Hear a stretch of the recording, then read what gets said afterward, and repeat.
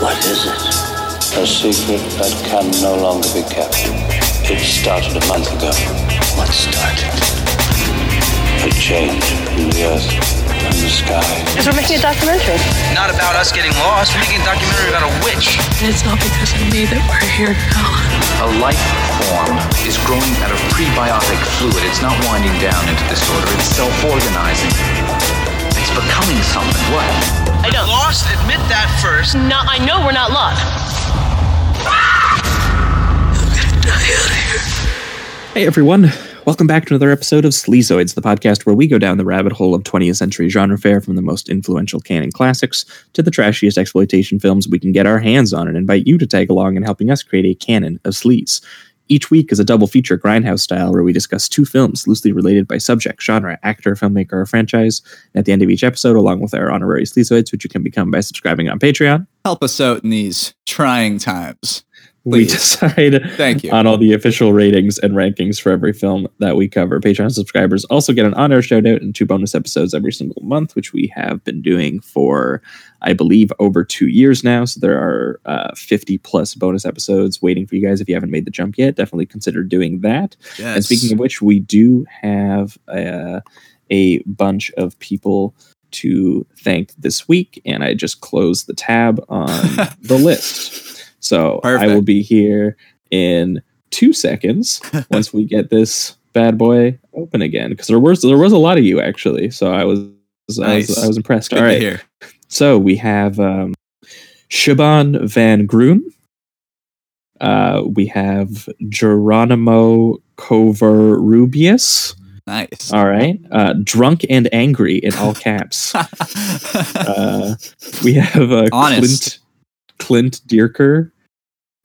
We have Larry Brown, Tristan Sandler, Xian Singh, John Royal, and I think that's everyone. Nice. Thank you, guys. Yeah, thank you guys for signing up and getting all those bonus episodes. Hope you are enjoying them. We appreciate the support. And the other plug, as always, Apple Podcasts. If you guys are listening on Apple Podcasts, and I know that a lot of you are because I see the stats, scroll down to the very bottom there and give us a good old rating and review. It helps us find new listeners Yes. as we climb the ranks over on iTunes. But yeah, those are the plugs. Welcome back, guys. As always, I am your host, Josh Lewis, and joining me also, as always, my co-host, Jamie Miller. Welcome back. You might notice a slight delay in our rhythm this week because it is quarantine. They got us on lockdown. Yeah, and Jamie and I decided, you know what? This is going to be the first time ever we are going to record remotely. We think it should be fine, but normally Jamie and I can just get on an endless back and forth with no dead air. Yeah. That will not be happening today, most likely. Probably not. Yeah. A lot of anticipating the other and all that. Yeah, I mean it's rough times out there. I literally haven't left the apartment in like almost a week, a week now. When you guys are listening to this, I'll have pretty much almost been quarantined for 2 weeks. Paul Schrader is out here buying a shotgun and keeping it in the trunk of his car right now. It's true zombie apocalypse here without the zombies, which I'm disappointed about, to be honest. But what are you gonna do? Yeah. But 2 weeks ago, I think would have been the last time you guys heard with us before everyone went full quarantine mode. And we were talking with a friend of the show, Perry Rulland, who, as you know, being an encyclopedia of trash and transgressive cinema, he had to test us like every time. Yep. So he brought with him the 1930s Todd Browning film Freaks, which was a lot of fun to talk about. Great film. Yeah. But to keep in line with circus horror, he decided to also bring on an Uroguro film called Midori from 1992, which is just disgusting. Words can't even begin to describe. Yeah, it's just gross. Like candy-colored assault of sexual violence and perversion and body horror and just terrible time. So we liked it a lot. Pretty good film for this show. So if you guys haven't heard that episode, that was 2 weeks ago on every podcast listener of choice. But last week for the bonus episode, we went a little bit more lighthearted. Jamie and I had the chance to see Monty Python's The Meaning of Life on a 35mm print before they shut down the theater. Got it in there. And yeah, we got that watch in there, and it was a lot of fun. And we decided to do an episode on sketch comedy. So we did alongside Meaning of Life in honor of Terry Jones's recent passing. We also did the Zucker Brothers Kentucky Fried movie. Yeah, which we were a little lighter on compared to The Meaning of Life, but didn't laugh very much in Kentucky Fried movie in comparison to Meaning of Life, but still fun to talk about and had some moments. See what early 70s sketch comedy kind of looked like on a feature film level. Yeah. But that being said, again, that was last week's bonus episode, patreon.com/Sleazoids podcast for that one. But this week, we are going full apocalypse mode. It's time. Yep. It's suiting. We are feeling a little bit in the end times. We're feeling a little bit anxious. So we decided to have on our second returning guest, someone who came on, I want to say it was a year ago, maybe even over a year ago. It's like a year and a half, I think. Yeah. Yeah. But it was honestly, it's one of my personal favorite episodes that we've done, and we get a lot of compliments about that episode. We have brought back Esther Rosenfield. Esther, how are you doing? Hey, you know, I'm going. I'm in my house. I'm not leaving. That's right. I feel like that's just the general vibe right now. Oh yeah, you ask anybody. Everyone's a little on edge. Everyone's a little uncertain. So it feels like the perfect time to talk about the end of the world and the devil.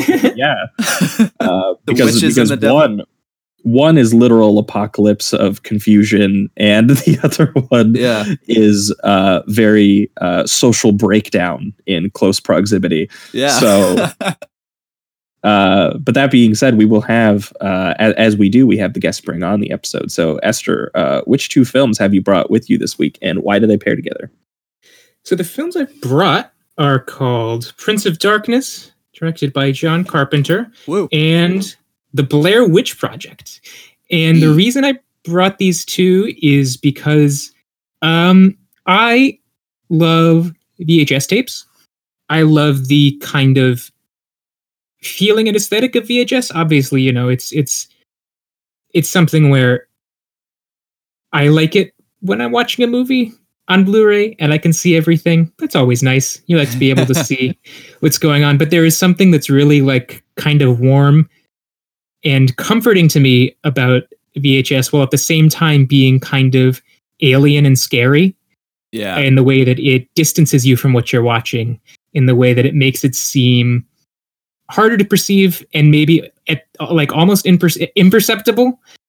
And I think that works so brilliantly in both of these films, where obviously the Blair Witch Project, which is shot both on mini DV and Super 8, I believe, but it sort of has that feeling throughout. And also Prince of Darkness, which uses that visual style in key moments to suggest something terrifyingly, incomprehensibly other. It's really cool. Yeah, for sure. Yeah. I mean, both movies definitely use it to cool effect. Blair Witch Project, obviously, it's sustained throughout most of its runtime. Prince of Darkness, it uses it as more of a collective dream moment. But I do like the idea of sort of dreaming and like this physical, tangible object that they do in that. And we'll definitely get into that as we jump into Prince of Darkness, which I guess we're going to do right now. Let's do it. Prince of Darkness. Sweet.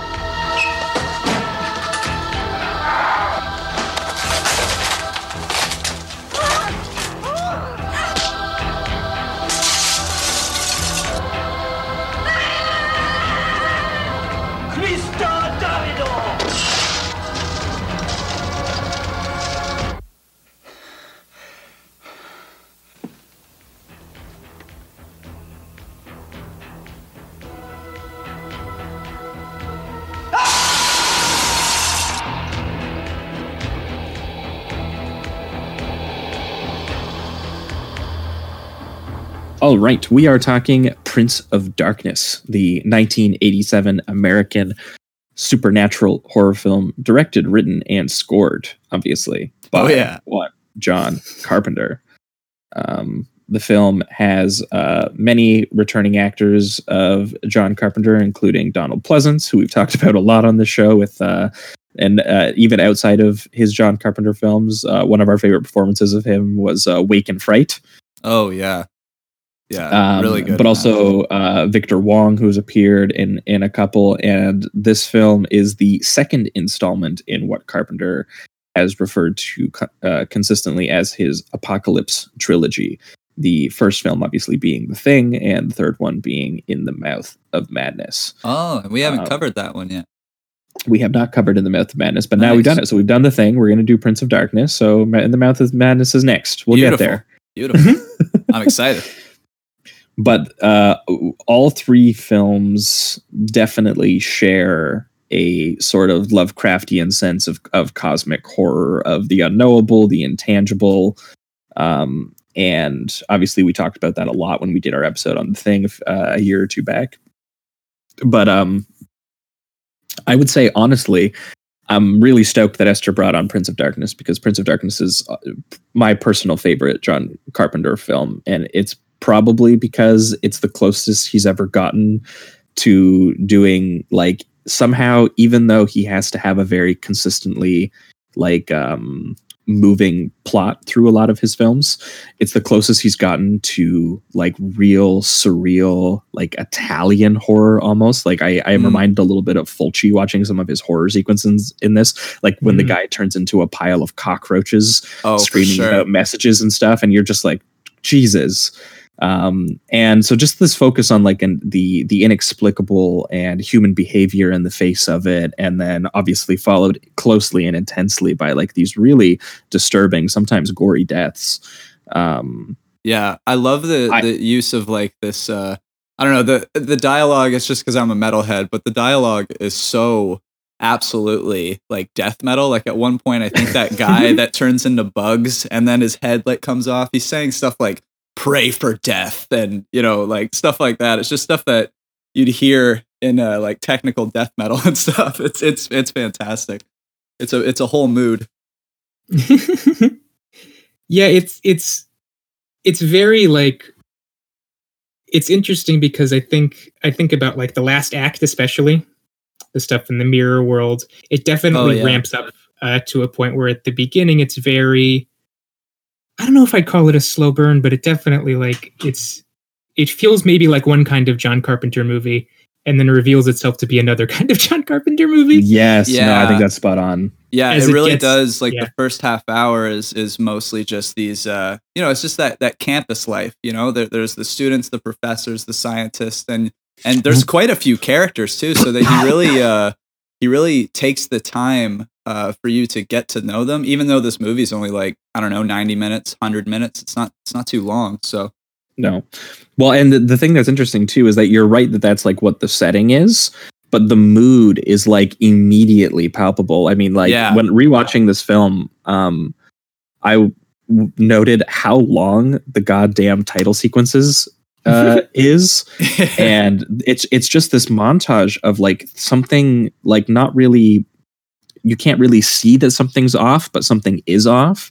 It's like, you know, the shot of the moon, and then it's just this priest just dies desolate and alone holding onto his chest, and then his score is going, and then you hit this campus, and like that image is in you while you're watching this campus, and then they're looking at the sun, which seems like it's doing something weird, and then he looks at the diary that says like the Brotherhood of Sleep, and the sleep awakens, and like there is this like mood of doom and like a kind of like dreamy connection between all of these characters and the way that the scenes are moving, and even just the rhythm of the way that he moves between the scenes, connecting like this educational institution and then all these different scientists, and then these obviously these religious figures, everyone, I guess, like, you know, seeking out an understanding of the world.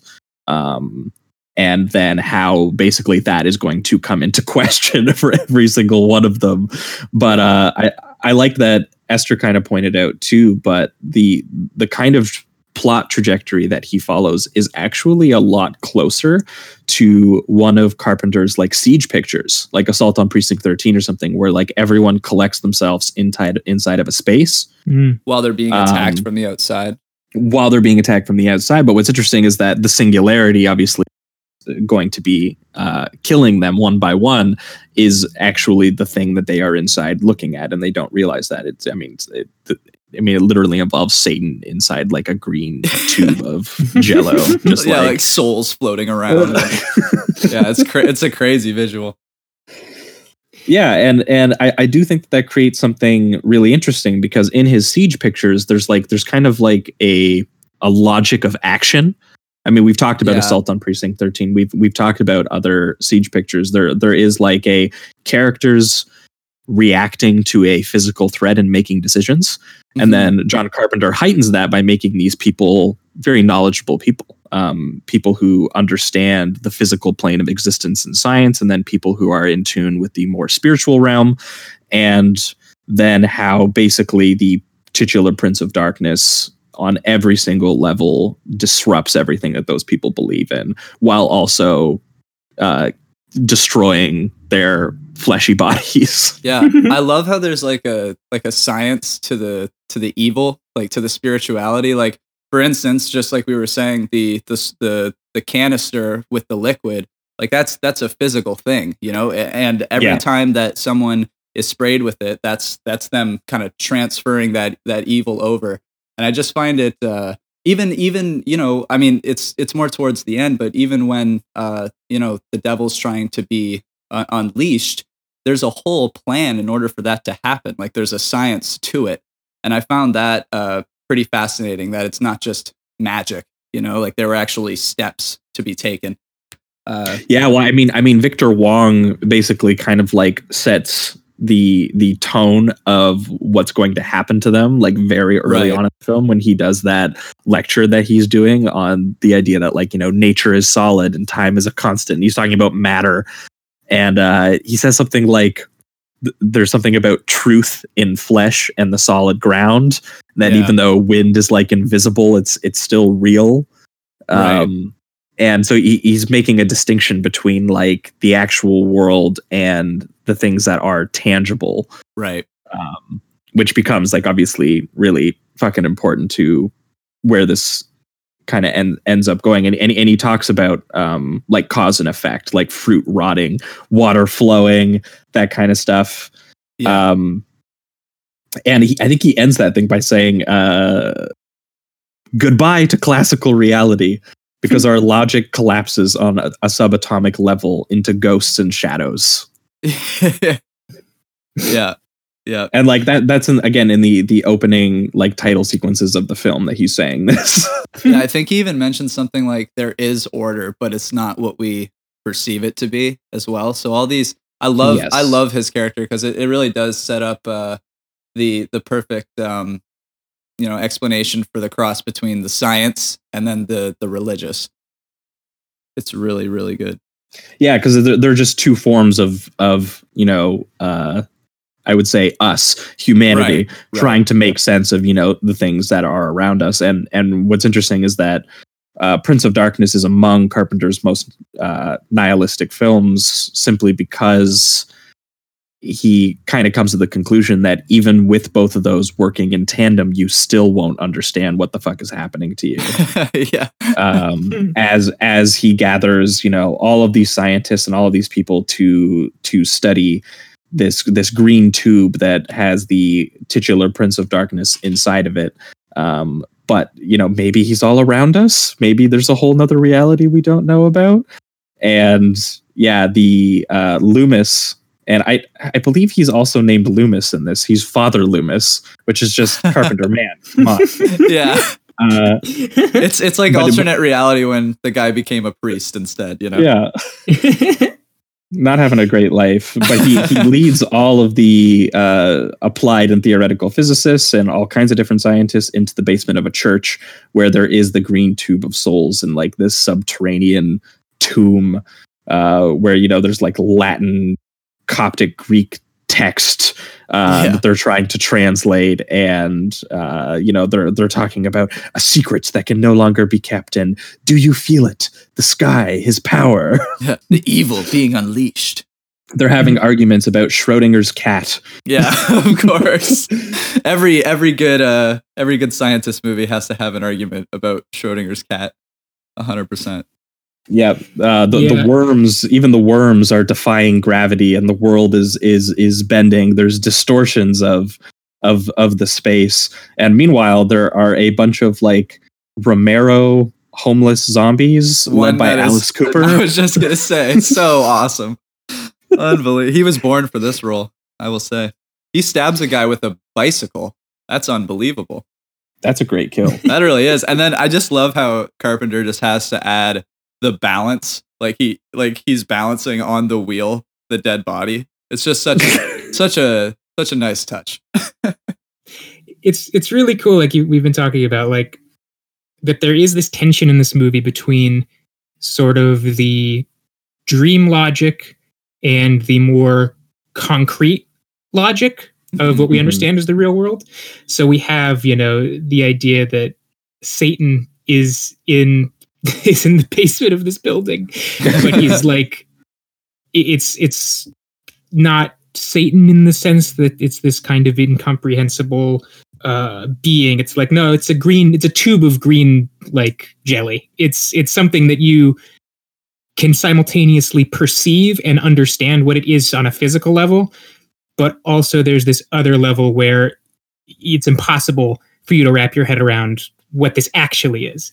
And this comes to a head, in the closer to the climax, where there's this moment where he's trying to come out through the mirror, but the mirror is too small, so they have to get to a bigger mirror that he will fit. Right. Get out. And it's like Satan is like constrained by the physical world. Logic of our world. Exactly. Yeah. It's really cool.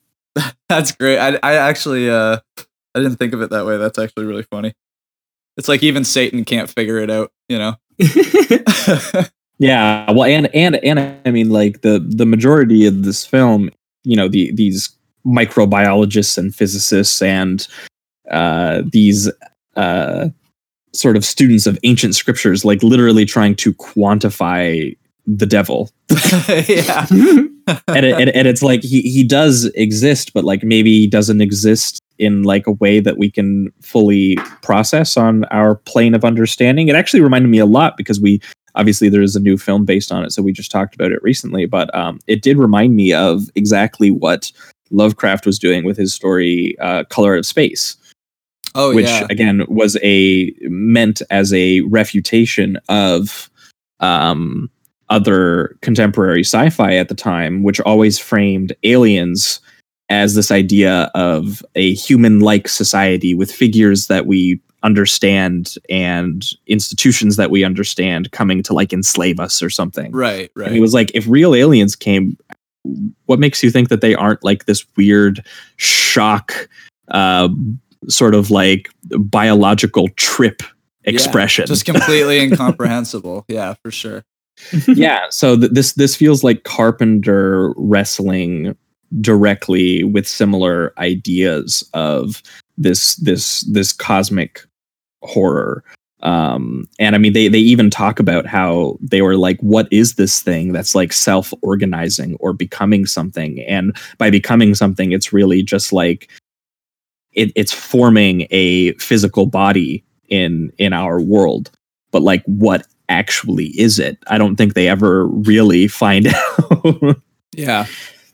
So yeah, it's funny because when I think of Prince of Darkness, one of the main things I think of is the rhythm of the editing.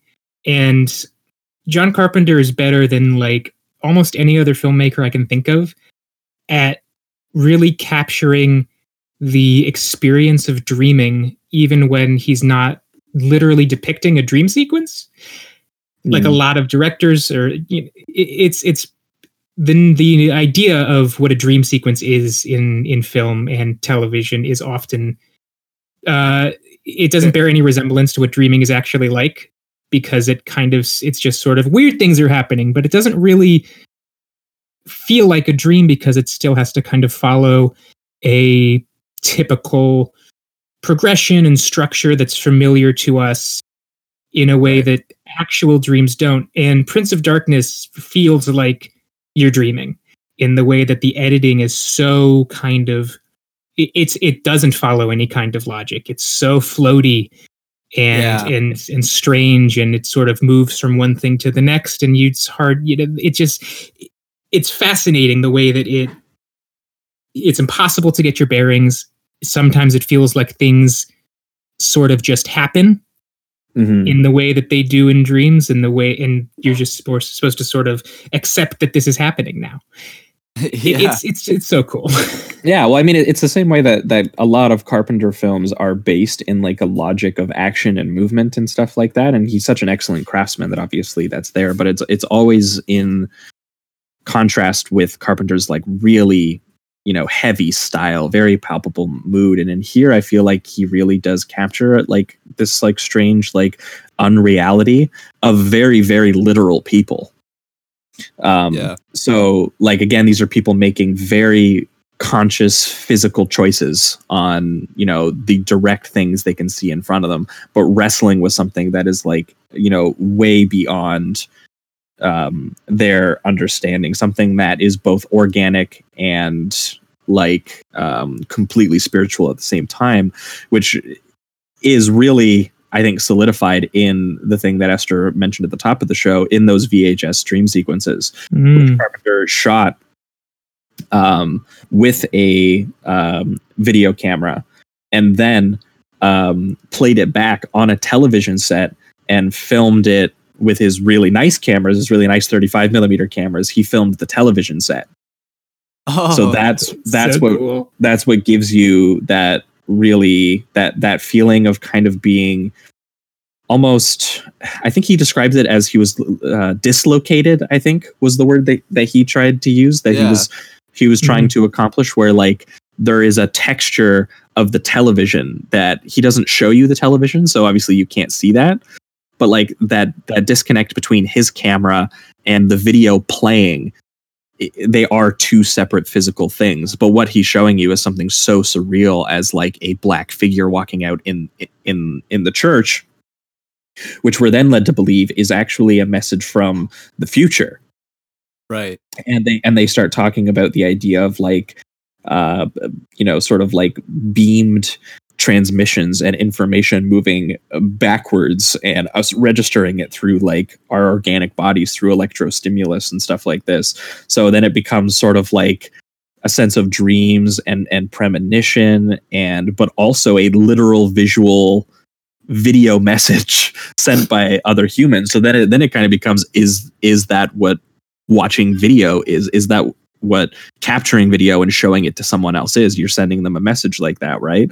Yeah. So it's really interesting. Again, he never sort of explicates on this literally, but just in his actual style and his form, that's what he gets me thinking about. And then he gets into the surreal horror sequences where, again, people are turning into cockroaches, people are decapitating people. One dude is just singing Amazing Grace before he slits his own throat with like a wooden piece of wood. Oh my God. By the way, I wanted to say his performance is fantastic. Like when he starts to break down, he's got this look because he's constantly like hysterically laughing, but his eyes just scream sadness and like he's just going insane. And yeah, I just wanted to point out that guy's performance is really unreal when things start to break down. Also, I wanted to mention, what do you guys think of the humor that's pretty much throughout this entire thing, which I found I thought mostly with John Carpenter, he kind of like sets up some humorous characters, and then as it goes as the movie progresses, it kind of goes away. But like you have that one guy doing quips even while this girl's face is completely deteriorating. She's turning into the devil himself, and she's got mind powers, and he's trapped in a closet, and he's still like, making the joke about the Asian lady and all that stuff. So I was just like, honestly, it just reminded me of going to college. Hell yeah, absolutely. I just found it interesting because like it was reminding me a bit of like Christine in tone a little bit, just because you had your horror elements, but then the quips were still kind of there.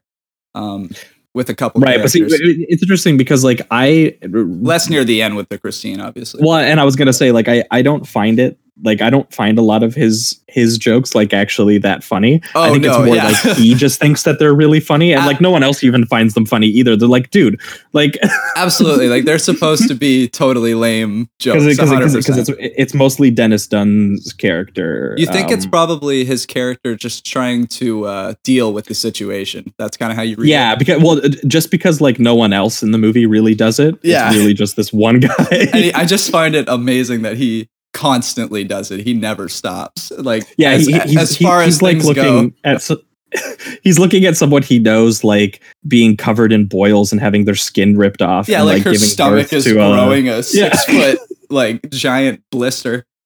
Oh man, yeah, it was that part. I guess was kind of funny to me. It's just his lack of like taking it seriously, even at that point. Yeah, even after they've had like their friends like turning into monsters and like relaying messages about how like what is he's like, I've got a message for you and you're not gonna like it, and then he says pray for death. But they've also been getting like text messages of like, this is not a dream, you will not be saved. Like I live yeah, the beast is unleashed, stuff like that. It's just crazy.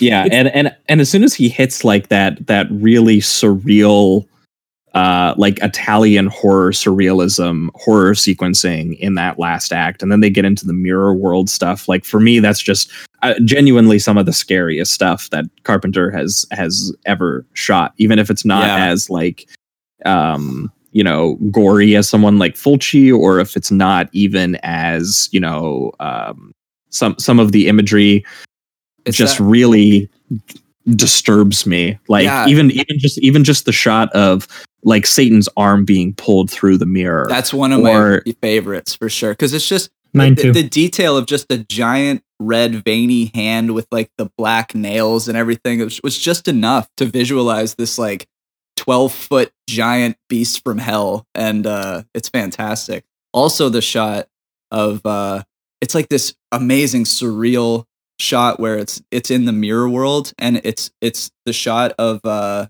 think it's Catherine, and it's her just reaching for the mirror right before the lights go out, and then it's so just it's so creepy. It's unbelievably because in order to save everyone, she pushes tackles she tackles the one girl who is being possessed or being mind controlled by Satan to help Satan leave. And so she pushes her through the mirror, and then once they all make it through the mirror, that's when Loomis throws like a fire axe at it. And just watching a priest throw a fire axe at a mirror that just had Satan come out of it is just like it's so absurd when you say it out loud, but when you're watching it, like it is serious and it's very disturbing. And then but that shot where before the axe hits the mirror and she is just drowned in like this black abyss, and she's reaching back towards the light, dead. And then the light just goes out because the mirror shatters, and they've disabled Satan's entry point into the real world, supposedly. Like just on like a literal plot level, that is scary. And then in the context of all of these, people of science and people of spirituality being like, what the fuck? The people the most ready to be engaged with what's happening in front of their eyes. And they're like, I have no idea what's happening. Yeah. So it's scary on that level. And then Carpenter doesn't even let you escape from there, because even just the knowledge that something is out there just torments this main guy all the way until the final image of the film. Yeah. I mean, I think there's something incredibly scary about seeing, even if it's only a couple seconds and it's not even detailed. You just see a mirror and then a blackness that has just water. There's something about that kind of an abyss that represents where all evil lies. That's just so scary to me. So yeah, it's very effective. Yeah, and then obviously everyone sharing the collective dream, because it goes back to the dream imagery where he's having a dream, but he's instead seeing Catherine now as the shadowy figure coming out. But by the way, I realized also in that scene that you can hear the dialogue in the transmission near the end, and they are transmitting from the year 1999. Mm-hmm. Oh, really? Which, you know what movie came out in the year 1999? Is it Blair Witch Project. Oh, to be honest, I thought you were going to say In the Mouth of Madness because of the trilogy. I was like, no. He set it up years before, a decade before. No, Esther set it up. It was my master plan all along. That's awesome. That is awesome. Yeah, I gotta say, like, if we're pivoting towards the reductive rating round, like I really love this film. I think that this is one of Carpenter's scariest films, just because, again, it engages with like his sort of literal plot logic that he likes to do, but also with the most like surrealism he's ever tried to do at the same time. It's almost like he himself is wrestling with, like, you know, the indescribable, and it's really a depiction of, like, you know, he's doing like ancient evil. He has like messages from the future and the paranormal. He's doing like a riff on Fulci and The Exorcist, and one of his Siege pictures, like, at the same time. And it makes sense in the story as we're watching all of these characters, you know, who are sort of like trapped in like this fleshy plane of existence and understanding. And the thing breaking into that world, almost Siege-like, is the cosmic and the otherworldly. And even just his focus on like mirrors and candlelight and catacombs, and there's something that I feel is like genuinely gets into like mystic and apocalyptic with this in ways that some of his other films just they just can't, I guess, because of the material. I mean, obviously The Thing has its own cosmic elements going on to it, and it's indescribable. But there's something that hits on just a further spiritual level for me, because I mean, like, The Thing and this, spoiler alert, are both like 5s for me. But I do just gotta say, there's something about how he depicts like this idea of, like, you know, the spiritual, but the spirit is like connected to a body. It's connected to these textures, which can be mutilated by violence and manipulated by video. And I feel like that's just what his style really captures. And it's kind of scary, actually. Yeah. So I find it just his most like one of his most expressive films about, you know, our kind of vulnerable existence and our perceptions being questioned and eventually sort of like disrupted by this evil. And I mean, eventually annihilated in the same way that, like, you know, the characters are just like picked off. It doesn't go quite slasher movie, because that's not like really what it feels like. It feels like more of like just a really violent breakdown, because most of the violence is actually dealt almost like to and to their own bodies. Like, a lot of people are mutilating themselves or turning or transforming into something. So it's really like, again, an evil that exists sort of like not just beyond our reach, but like our imagination. And the way that he also does that in a way that suggests that, you know, there's not really much hope. There's not a lot of salvation that you're going to find. It can't be stopped, and you won't understand it. Something I found funny. Good luck. Something I found funny that Loomis says. By the way, I'm gonna give it a 4. It's a very, very high 4. I think this is a fantastic Carpenter film. But I love how Loomis, I think he says something at the end where he's like, "Through the grace of God, I stopped it." And I'm just kind of like, after all this that you went through, I just don't think I just don't think, one, it was you, and two, I don't know if God had a lot to do with this one, you know? So I just find it funny that his character was still like, after all of this experience, after seeing all the destruction and kind of what even their curiosity brought them. Because I mean, without them diving into this, I'm not sure if it would have been unleashed.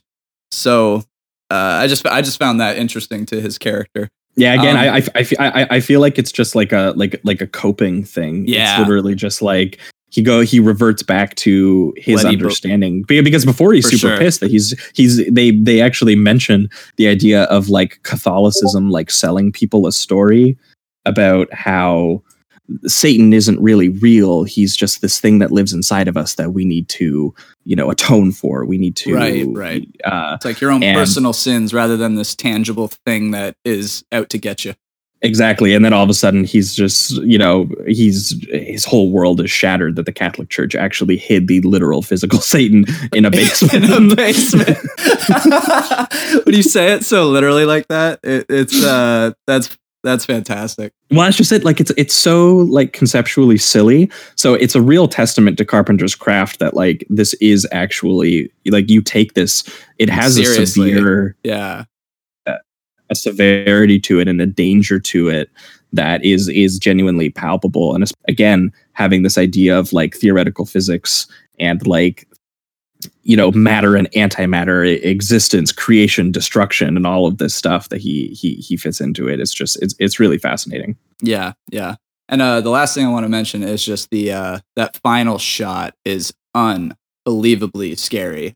Just this kind of like, because he brings this thought of he sets up this imagery of the mirror and what it represents, this kind of portal to the other side, and this mix of knowing and unknowing, and then just to end your film with him a centimeter away from the answers, and then just cut away and give you nothing is just fuck you, and also God bless you, John Carpenter. Yeah, and I love too that he has that dream, and then he realizes he wakes up beside her, and then it's like a dream within a dream, and then he wakes up and he's super sweaty, and he's like touching his sweaty face and then reaching out to touch the mirror. So it's highlighting his body's tangibility right before he goes to reach out to touch the mirror, and cuts away before he can touch the mirror, because you have no idea if he's traumatized and that's what's doing this to him, which is very possible. Or if he's having another connected dream sequence. Another moment, exactly. Yeah, that other people could be experiencing too. Yeah, Prince of Darkness is one of my favorite films of all time. It's amazing. It really like captures things like particular interests of mine, especially when it comes to horror, that not a lot of movies do. Particularly the VHS stuff. So it's an easy 5 for me. I love it very dearly. Beautiful. Oh yeah. Also, one weird moment that I forgot to mention. The one girl who gets a bruise in the shape of a cross on her arm, and it's like, yeah, it's fine. Oh yeah, I love that, because like at first it does look like a bruise, and then at a certain point I'm like, that is just so obviously something else, girl. Come on. All right. Well, I think that will wrap it up for Prince of Darkness there. We are going to be right back, and we are going to be talking about the Blair Witch Project. Oh, yeah. No, I know we're not lost. They're all over the place. Well, how do we know it was people? Well, even if it wasn't, I'm not going to play with that either. And it's all because of me that we're here now. Hungry and cold and hunted. Just want to apologize to Mike's mom and Josh's mom and my mom. Tell me where you are, Josh!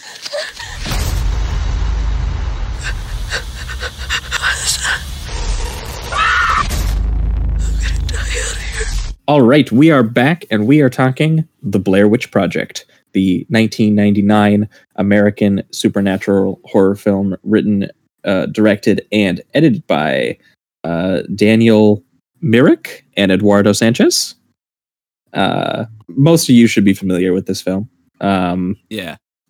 Obviously, it follows Heather Donahue, Michael C. Williams, and Josh Leonard, all playing self-titled characters, posing as 3 film students who in 1994 are investigating the myth of the Blair Witch, who has been kidnapping students and other random hunters and kids, and making them disappear in the woods in Maryland. So they decided they are going to shoot a documentary about this myth, and if the myth is real.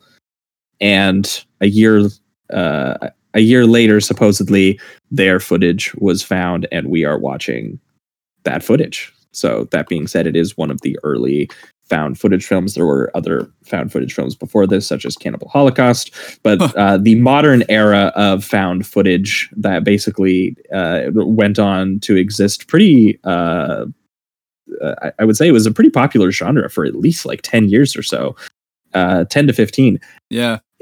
Came directly out of the Blair Witch Project, which many of you probably know. I'm sure we have a lot of listeners who probably had a chance to like see it in theaters and stuff. But I had a weird experience with the Blair Witch Project where I watched it in kind of like suboptimal settings and like really late, like after found footage was like a thing for a while. So when I first watched it, I was like, that's the movie everyone was like really scared of. Yeah. I was going to mention that too. I had this thing while I was watching it this time that I watched this a bit earlier on. Like I was younger because my friends had it, and they were the friends that I could go over and watch R-rated movies. The movies my parents wouldn't let me watch.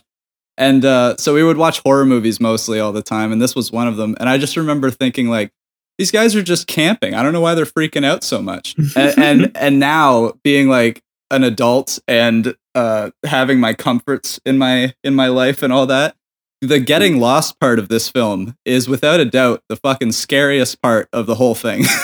Yeah, I think especially rewatching this film, the key to the film is that what is scary about it is honestly less like the tent shaking at night, which is like scary. Oh, and like them running and not knowing what it is.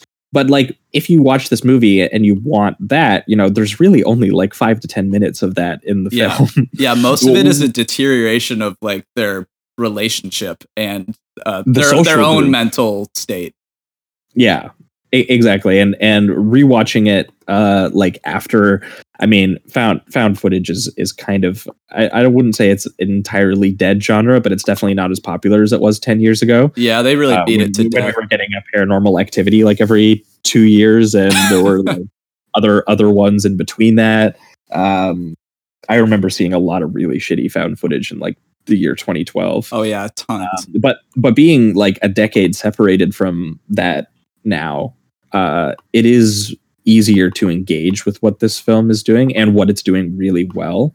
And my most recent rewatch of doing it, I did find it probably the scariest I've ever found it, actually. So yeah, me I was too. glad to get a chance to rewatch it.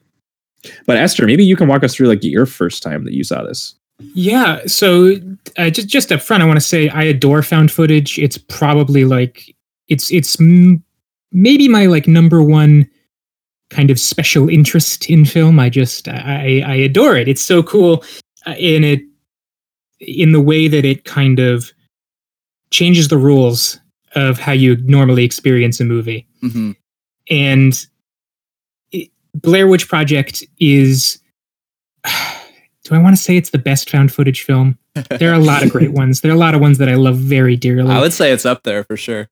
It is probably the one that I've seen that best, and it's a close race, but that best uses found footage sort of to the point of abstraction, in the way that the imagery in this film is often like so blurry, literally blurry, mm-hmm. and confused.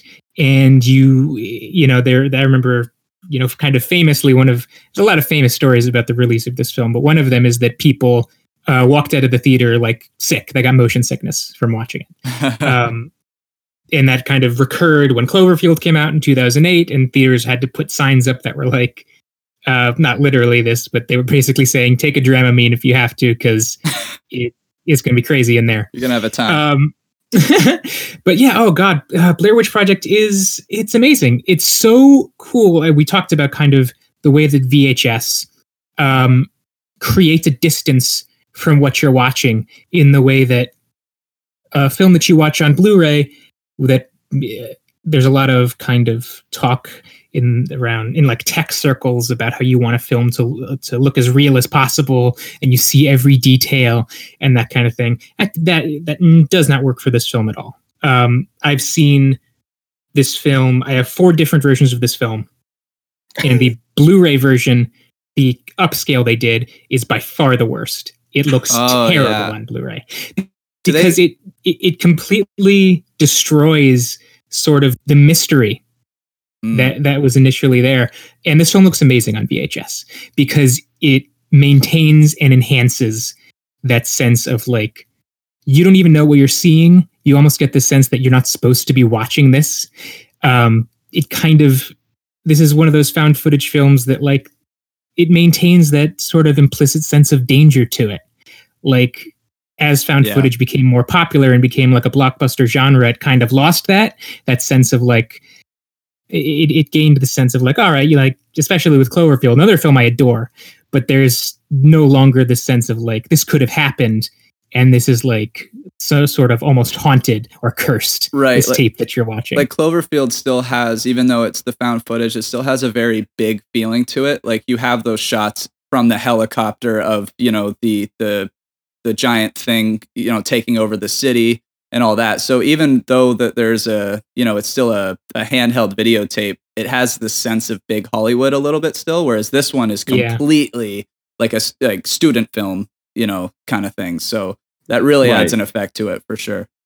Yeah, I mean, like their limitations, I think, really accentuate like the things that they also did well, which were like the very natural performances that they managed to get out of the actors that ring with. Yeah, they're fantastic. Like very real frustration and like the unknown, which I've been reading about the film. I've come to understand that this film wasn't, I guess, typically directed. They just gave the cameras to the actors, and the crew just like fucked with them. And like that was the production method. It was literally like they gave them like little notes about where they were supposed to walk that day, and like what their characters were supposed to go through. But beyond that, they just had them wander around in a forest for days, actually sleeping in tents. And at random points, the crew and like the design crew would like set up random shit to spook them, or like the director would come over and like try to kick their tent over while they were sleeping. And dude, I mean, I would want to think that the actors were like somewhat prepared for that in a way. I hope they were. I'm sure that they were. But after also like I have a respect for it of like not being able to sleep because your director keeps knocking your tent over. Yeah. So all those scenes where they appear tired and very angry, they might actually be pretty real. They're just directing it towards the actors instead of the director. Yeah, it's like it is important, I think, to note that like this is not a situation where I think the actors were like, it's not a Stanley Kubrick situation where they're abusing the actors to get naturally. They're not abusing them. Like they were just creating an environment for them in which they could act very naturally. Like they were safe ultimately, and they were being they knew what was going on. They had food and everything. They were okay.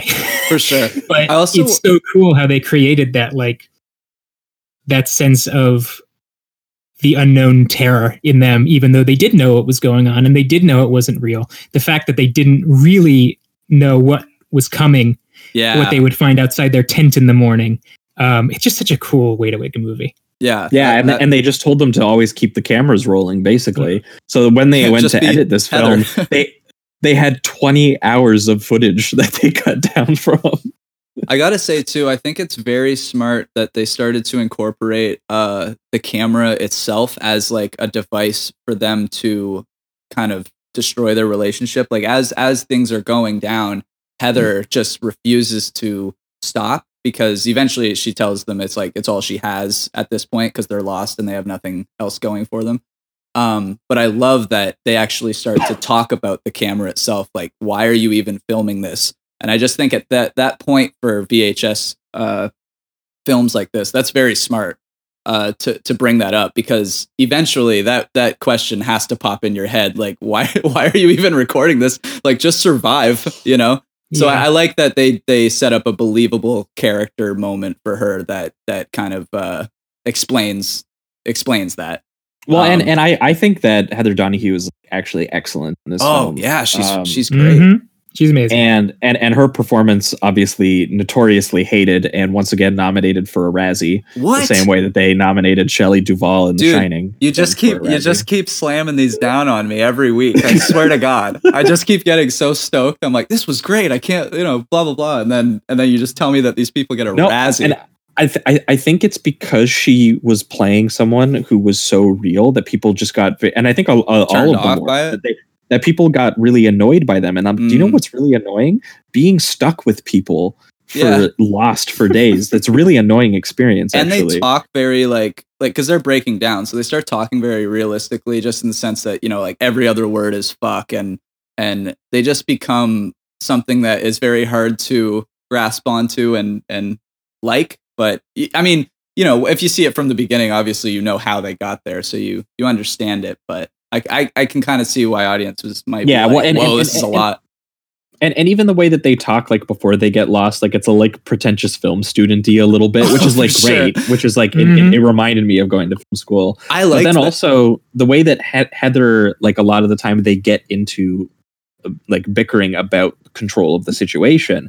And I think that her performance really captures something real about, her being the director and having to be confident in her choices so as to not be undermined by the crew in that situation. Right. But also being in a situation that how could one possibly be confident about what's happening or whether they're sane or not. And I think that her breakdown scene, which is one of the most iconic scene in the film. No, the one where she's just filming an abstraction of her face with her eye wide. Right. And she's finally alone and she confesses her guilt about, the entire situation, that I'm the one who got everyone here. I was in charge. While earlier in the film, she's being she's saying it's not my fault the entire time. So you can tell that she's been masking in front of the other two the entire time. Yeah. And so it's really heartbreaking. Another great moment for her, which is what I thought that you were referencing, was that log moment where they have been walking for 15 hours after, 4 or 5 days of being lost. And the boys see the log and they're freaking the hell out because, it's we've done this for 15 hours. We went one direction and somehow we came in a circle. And what she does is, as she approaches the log, she is denying. And she's just but the performance is fantastic because as she's denying and getting closer to it, you can tell that she's breaking down because she's realizing that this is it. There's no more excuses. They are truly lost. They have no idea where they're going. And they just spent 15 hours to end up in the same place that they were. So for her to finally break down, go to her knees and say it's over. I don't know what, excuse me. I don't know what else to do. That was a heartbreaking moment for me. Yeah, Heather is a really moving character to me. There's this fantastic moment where one of the boys she's with calls her a bitch, and she storms off with the camera, and she's talking about how she planned this project for months, and it's all going wrong. And it's just that, it embodies such a sort of palpable frustration that goes beyond the situation. And the gender dynamics of this movie aren't a huge part of it, I would say, but it is so clear there. Yeah, well, I was it's definitely in the subtext and in layered into her performance. She actually brought up that even as just an actress who got casted to sleep in a tent with two dudes for 10 days, she said that she brought a knife with her just in case. So that was definitely the mode that she was in, just in case. She was these guys probably are cool. I'm just I'm not super comfortable sleeping in a tent with two guys I don't know for being harassed by my filmmaker every couple hours. Another thing about go ahead. That tension is always there. And I think that another reason her performance is so great is because for her, it's not just about being lost in the woods and maybe the Blair Witches coming to get us. It's also about I'm trapped here with these two guys. and how well do I really know them? How much can I really trust them? So that fear is part of it for her in a way that it's not part of it for her companions. And that's like such an important aspect of her performance. I love her. And I want to say an anecdote. When she auditioned, they asked her to improvise. They asked everyone to improvise on scenarios, obviously, because it was going to be an improvised movie. And the scenario they gave her was she was a prisoner she was a mother who had been imprisoned for murdering her children. And she was in her parole hearing. And what would she say to get them to let her out? And what she said is, never let me out. Don't ever let me out. Just like you get chills just thinking about it. It's so cool. And like that kind of, that terror of both your surroundings and yourself. I think you really see that in her performance. It's I could go on for days about her. And also, by the way, now she grows weed, so she's very cool. She is very cool.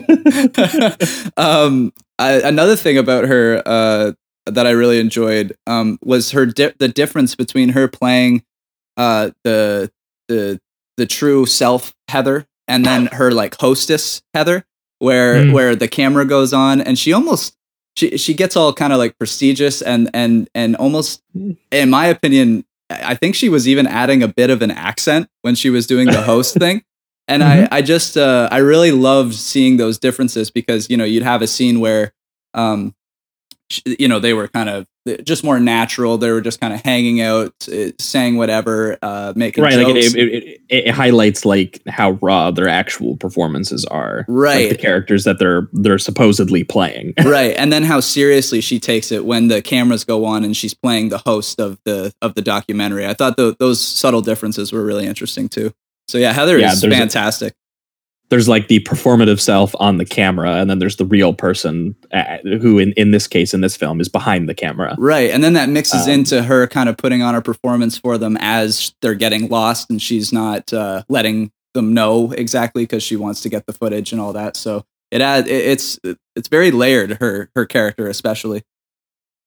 Yeah, and I think that too. One thing that's really special about this is Esther brought up the idea of sort of like how the footage almost gets sort of abstracted, which I think is the right way of saying it, because there is because they're using two cameras. I believe one of them is a DV camera, and then the other I think is supposed to be a 16 millimeter black and white camera, which is the one they're shooting the doc on. Right. So it's constantly cutting between these two different cameras that they're filming on. One of slightly higher quality than the other one, but then they're also recording on a DAT device and recording, I think, also on one of the cameras at the same time. So there's like two different points of audio and video, and at any point in the editing, which is, I think, maybe just the genius of the editing of the film, which again, they cut to 80 minutes from 20 hours of footage.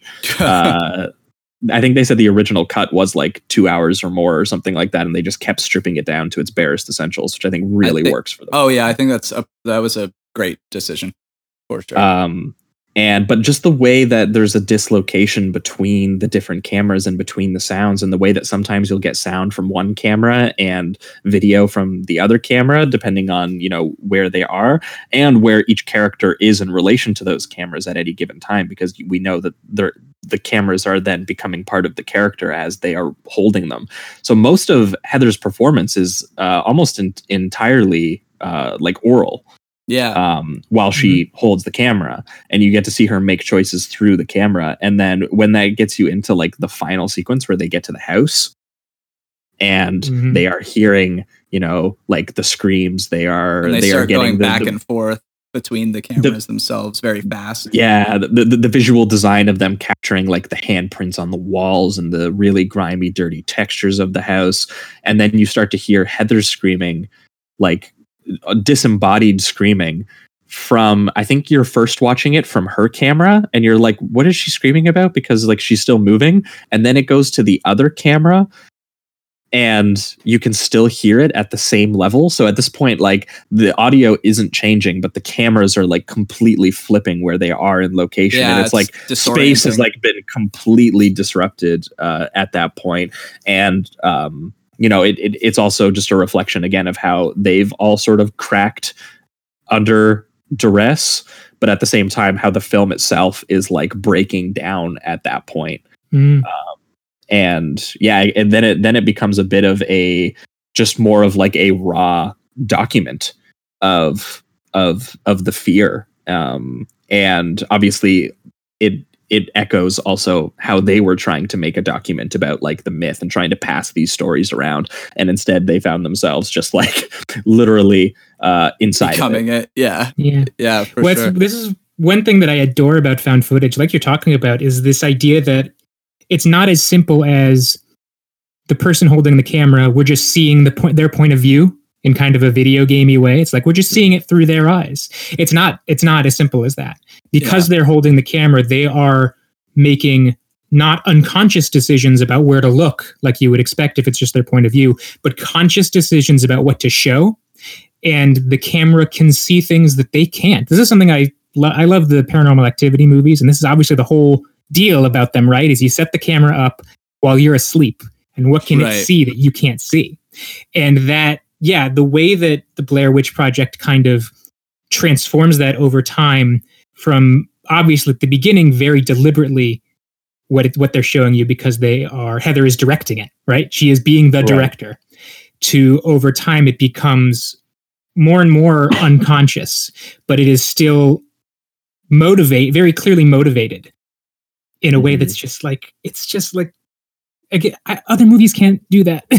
Other movies don't do that. This is something that's so unique to found footage, and I love it. Something. Well, I think that's why when it can be done poorly, people will look at that and be like, "Oh, this feels like just like intentional amateurness." But when it's done well, and when like the camera itself is being dictated by a character, it's just another mode of expressing character, which is, you know, always something that movies should be looking for ways to do at any given time. So people doing it well, like they do it here. I mean, they even bring up the idea where they literally explicate the idea of the camera as like a filtered reality. Yeah, I was just going to say. You can pretend everything is sort of, you know, like the characters themselves are distancing from this footage that they are then inside of. Yeah. And then you think about the idea of that the footage itself that you're watching in that context is then an echo of their lives and their choices. And it takes on like a whole nother sort of like metatextual horror quality to it. Yeah, that's one of my favorite character moments because it's after like the complete destruction of their relationships, and Josh finally picks up the camera himself and in this time and kind of realizes why Heather has been doing it in a way. And I just I thought that was interesting because it's fascinating because he's still doing it in this like kind of snarky, you know. Oh, yeah, he can be a real asshole. Oh yeah, I mean by the end everybody is just so at each other's throats. Like when he's in her face saying like, "Here's your motivation. There's no one here to save you." That whole thing, like that shit brutal. Is so crazy. Like I was feeling it. I felt the anxiety and the enclosed space that she was feeling. It's just like, and the way that he delivers it, it's almost like he's like casting like a spell or something. Like he's really into, like I felt like he was giving like professional stage monologue for a second. Yeah, where he's like, "You're lost, you're angry, no one's here to help you," and he keeps repeating that, like, "No one's here to help you. And there's no one here to help you." And here's the thing, I they all, you know, have this like deteriorating thing. I'm not saying that what he does is good in any way, shape, or form, but I do find it a little understanding at this point in the movie. You know, they like they're 3 days over their expected time. They have no food left. All that. I'm not saying what he's doing is helping the situation. I'm just saying when I see everybody start to deteriorate their minds, I get it. It's all believable. Yeah, it's all believable. Exactly. It doesn't seem over the top or evil or anything like that. And his version is lashing out, and it's interesting because Mike's version is almost a little bit scarier because he internalizes, and that footage that she gets of him like sitting alone in front of the tree, is really scary, actually. And you're like, dude, what's he thinking about right now? And he's like, I found cigarettes. Yeah, and that's like he's like, we're good. I've got food. Another thing, this was a great little moment I found, that this is when they've lost like all hope. I think this is when Josh has been kidnapped or eaten or whatever the hell happens to him. They say they're discussing where they want to go, and they're so hopeless at this point that they go, which one was the Wicked Witch in The Wizard of Oz? And they're like, it was the West. So they're like, all right, I guess we're going east. And I just love that the logic is at the point where they have lost all hope, that they're just like, let's do movie trivia and try to get out of here, you know? So there's some really great moments that are subtle, but really show where their mindset is. Totally. Yeah, pivoting towards Reductive Rating Round. This one gets a really solid to high 4 from me for I think everything that we've already mentioned for the most part. But I do think that rewatching it this time, I was able to sort of get the metatextual horror of it a little bit more. I do need to really sit down and have like that dark basement viewing of like a VHS copy, I feel like, to really get the full experience out of it. Hell yeah. But I do think that there is something unique that it captures about almost the film itself being like a physical record of psychological like annihilation, basically.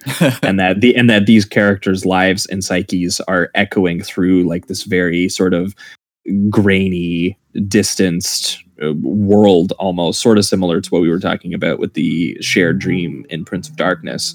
And the final images of like Heather's screams being heard on like the DV camera, but through the footage of like this really calmly shot 16 millimeter, like the professional footage they were trying to shoot, I just find again like pretty disturbing. And again, the way also that it echoes them as filmmakers trying to document myth, trying to pass along these stories, and then finding themselves like literally just inside of the story and documenting their breakdown and their fear. And the production limitations really just lend itself to the naturalism of capturing that. So credit to everyone involved. They shot this on like $60,000 and it really fucking works.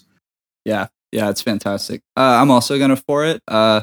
Before I would say this was more like a 3 for me, but it's kind of same thing with you, Josh. It's just I felt like I understood what the directors were doing, just more on like a technical film level. I understood what things represented a little more. I think this show has probably helped with that, analyzing all these movies. But it was great. The actors are fantastic. I even really enjoyed the first like 20 minutes when they were in the town and just kind of speaking to the townsfolk. Yeah, and there's this one a part where it's very natural. It's a mother and her child, and she's holding the child. And when she starts to mention that the witch is real, the kid starts to like freak out and make her shut her mouth and stuff. And it's just such a natural moment. And I don't know if like they told the kid, you know, they're going to tell a scary story or something, but it felt so real.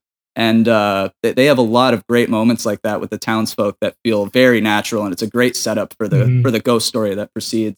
That part is amazing because it is like it's one of the best examples of how just naturally sort of the notion of the cursed town and the cursed videotape can arise. It's like the kid who starts like screaming and crying as soon as they start talking about the witch. It's the best. It's like you can't if they had scripted that, it wouldn't have worked as well as it did. It's only because it just happened that it worked so well. 100%, because it's just such a natural feel, and that was one of my favorite parts. That it's just so subtle, but it's very, very effective, especially with once again the VHS feel and all that. So. Yeah, I'm going to give it a 4. Really enjoyed it this time around. And yeah.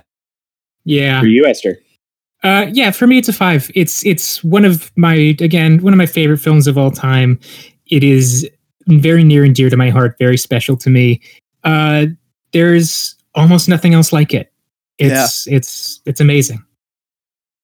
Yeah, I mean, I got to say, one line I didn't get to bring up that really captures too how almost as an audience member watching this found tape, you are sort of implicated into the curse a little bit. I really like when Heather is doing that breakdown. She does again.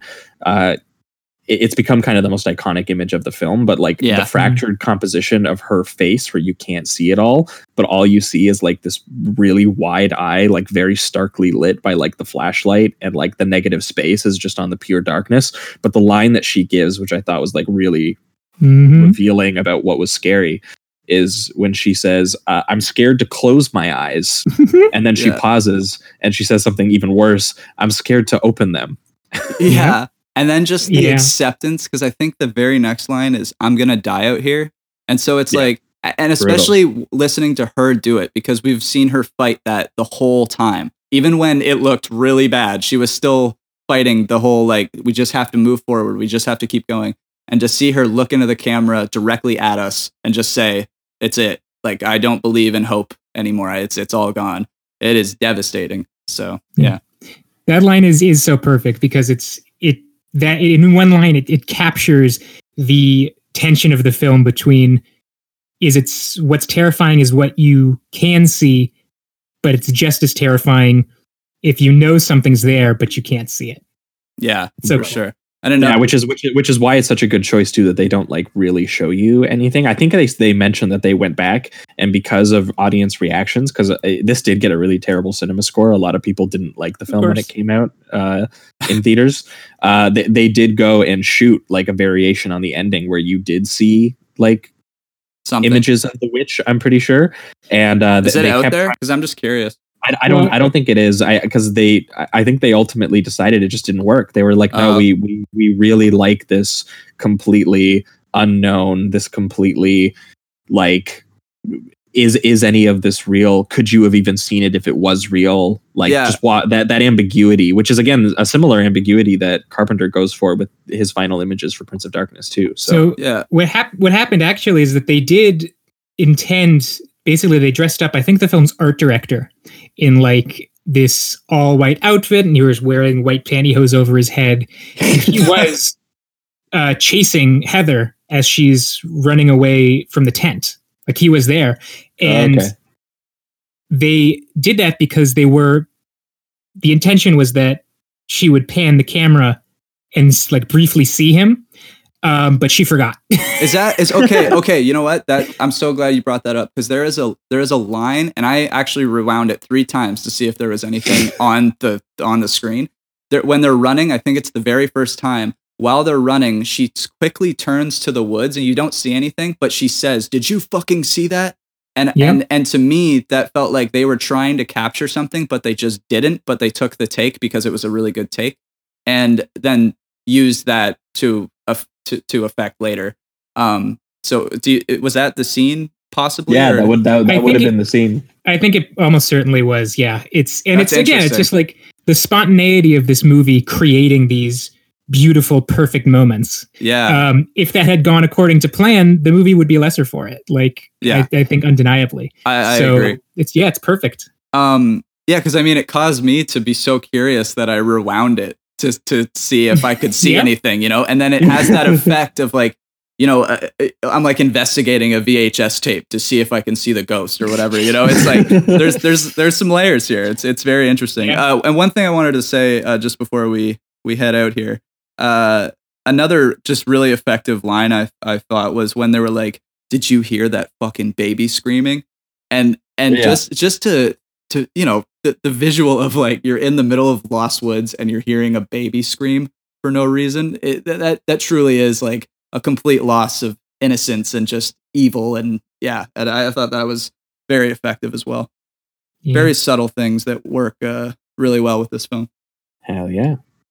All right. Well, that will, I think, wrap it up for this week's episode. That was Prince of Darkness, 1987, and the Blair Witch Project, 1999. Thanks so much, Esther, for bringing these films with you this week. If you've got anything to plug, this is the place to do it. Yeah, well, thank you so much for having me first. I love being on here. Love this show. I had a blast. Thank you. If you want to follow me on Twitter. I am at Esther on Film, ESTHER on Film, and you can get my links to all my stuff, like my Patreon, which you should pay for in this precarious time, particularly. And you can read all my stuff, EstherOnFilm.com. And and I might even have a podcast project of my own coming up that I can't talk about. Ooh, nice. That is where that's where you'll hear about it. Well, if you're ever looking for guests, let us know. Yeah, for sure. All right. For our listeners, we're going to be back in 1 week's time with an episode that seems a little tasteless now because the situation was a little less serious when we decided on this episode. We're sleazoids. Yeah. So we were a little salty a few weeks back when they canceled Bond before the whole situation broke out, and because we had a whole Bond episode planned, we were going to do I think we were going to do Goldfinger and From Russia with Love or something, and we had to push that episode back because they moved the Bond movie all the way back to later in the year. But now, since that happened, we don't know if there's ever any new movies coming out again. We don't know if the world's ending, so we can't be particularly salty at the Bond film anymore. But either way, we replaced that episode last minute with viral disease horror, just to get everybody in the right mindset, you know. So, being good young Canadian boys here, we got to do another Dave episode. We pretty much owe him an episode every year. So we are going to be doing, I believe, what are his first two films. We're going to be doing 1975 Shivers, which is a bit of a sexual a disease that they say is an aphrodisiac and a venereal parasite at the same time. Definitely is. And yeah, it's basically viral horror, but what if the virus was the sexual revolution of the 60s? And then we have Rabid from 1977, which weirdly enough basically has the exact same premise, except it has an armpit penis monster that attacks people. And played by a adult actress, too. Yes, that actress was supposed to be Sissy Spacek, according to David Crow. Oh, yeah, I think I read that. But he was, you know what? I like Marilyn Chambers. I haven't seen any of her adult films. I swear it. I swear I haven't. But I'm casting her as the lead of my film. But yeah, so we're going to be doing some sort of a quarantine virus horror, because Shivers takes place entirely in a Montreal apartment complex as it gets spread, and then Rabid kind of extends the same subject matter into sort of Quebec at large as it extends into almost Romero-like as it moves into malls and military bases and things like that. But after that, we are going to be back with another free episode with a guest, where for the second week in a row, we are going to do another massive heavy hitter. Someone finally brought on the Texas Chainsaw Massacre. Yes. 1974. So we're going to be hitting that one up. And it was paired with, and I haven't seen this one. The pairing seems odd to me, having not seen the film, but other third parties have swore to me that there is something connecting them. And that is Tampopo from 1985. What is that?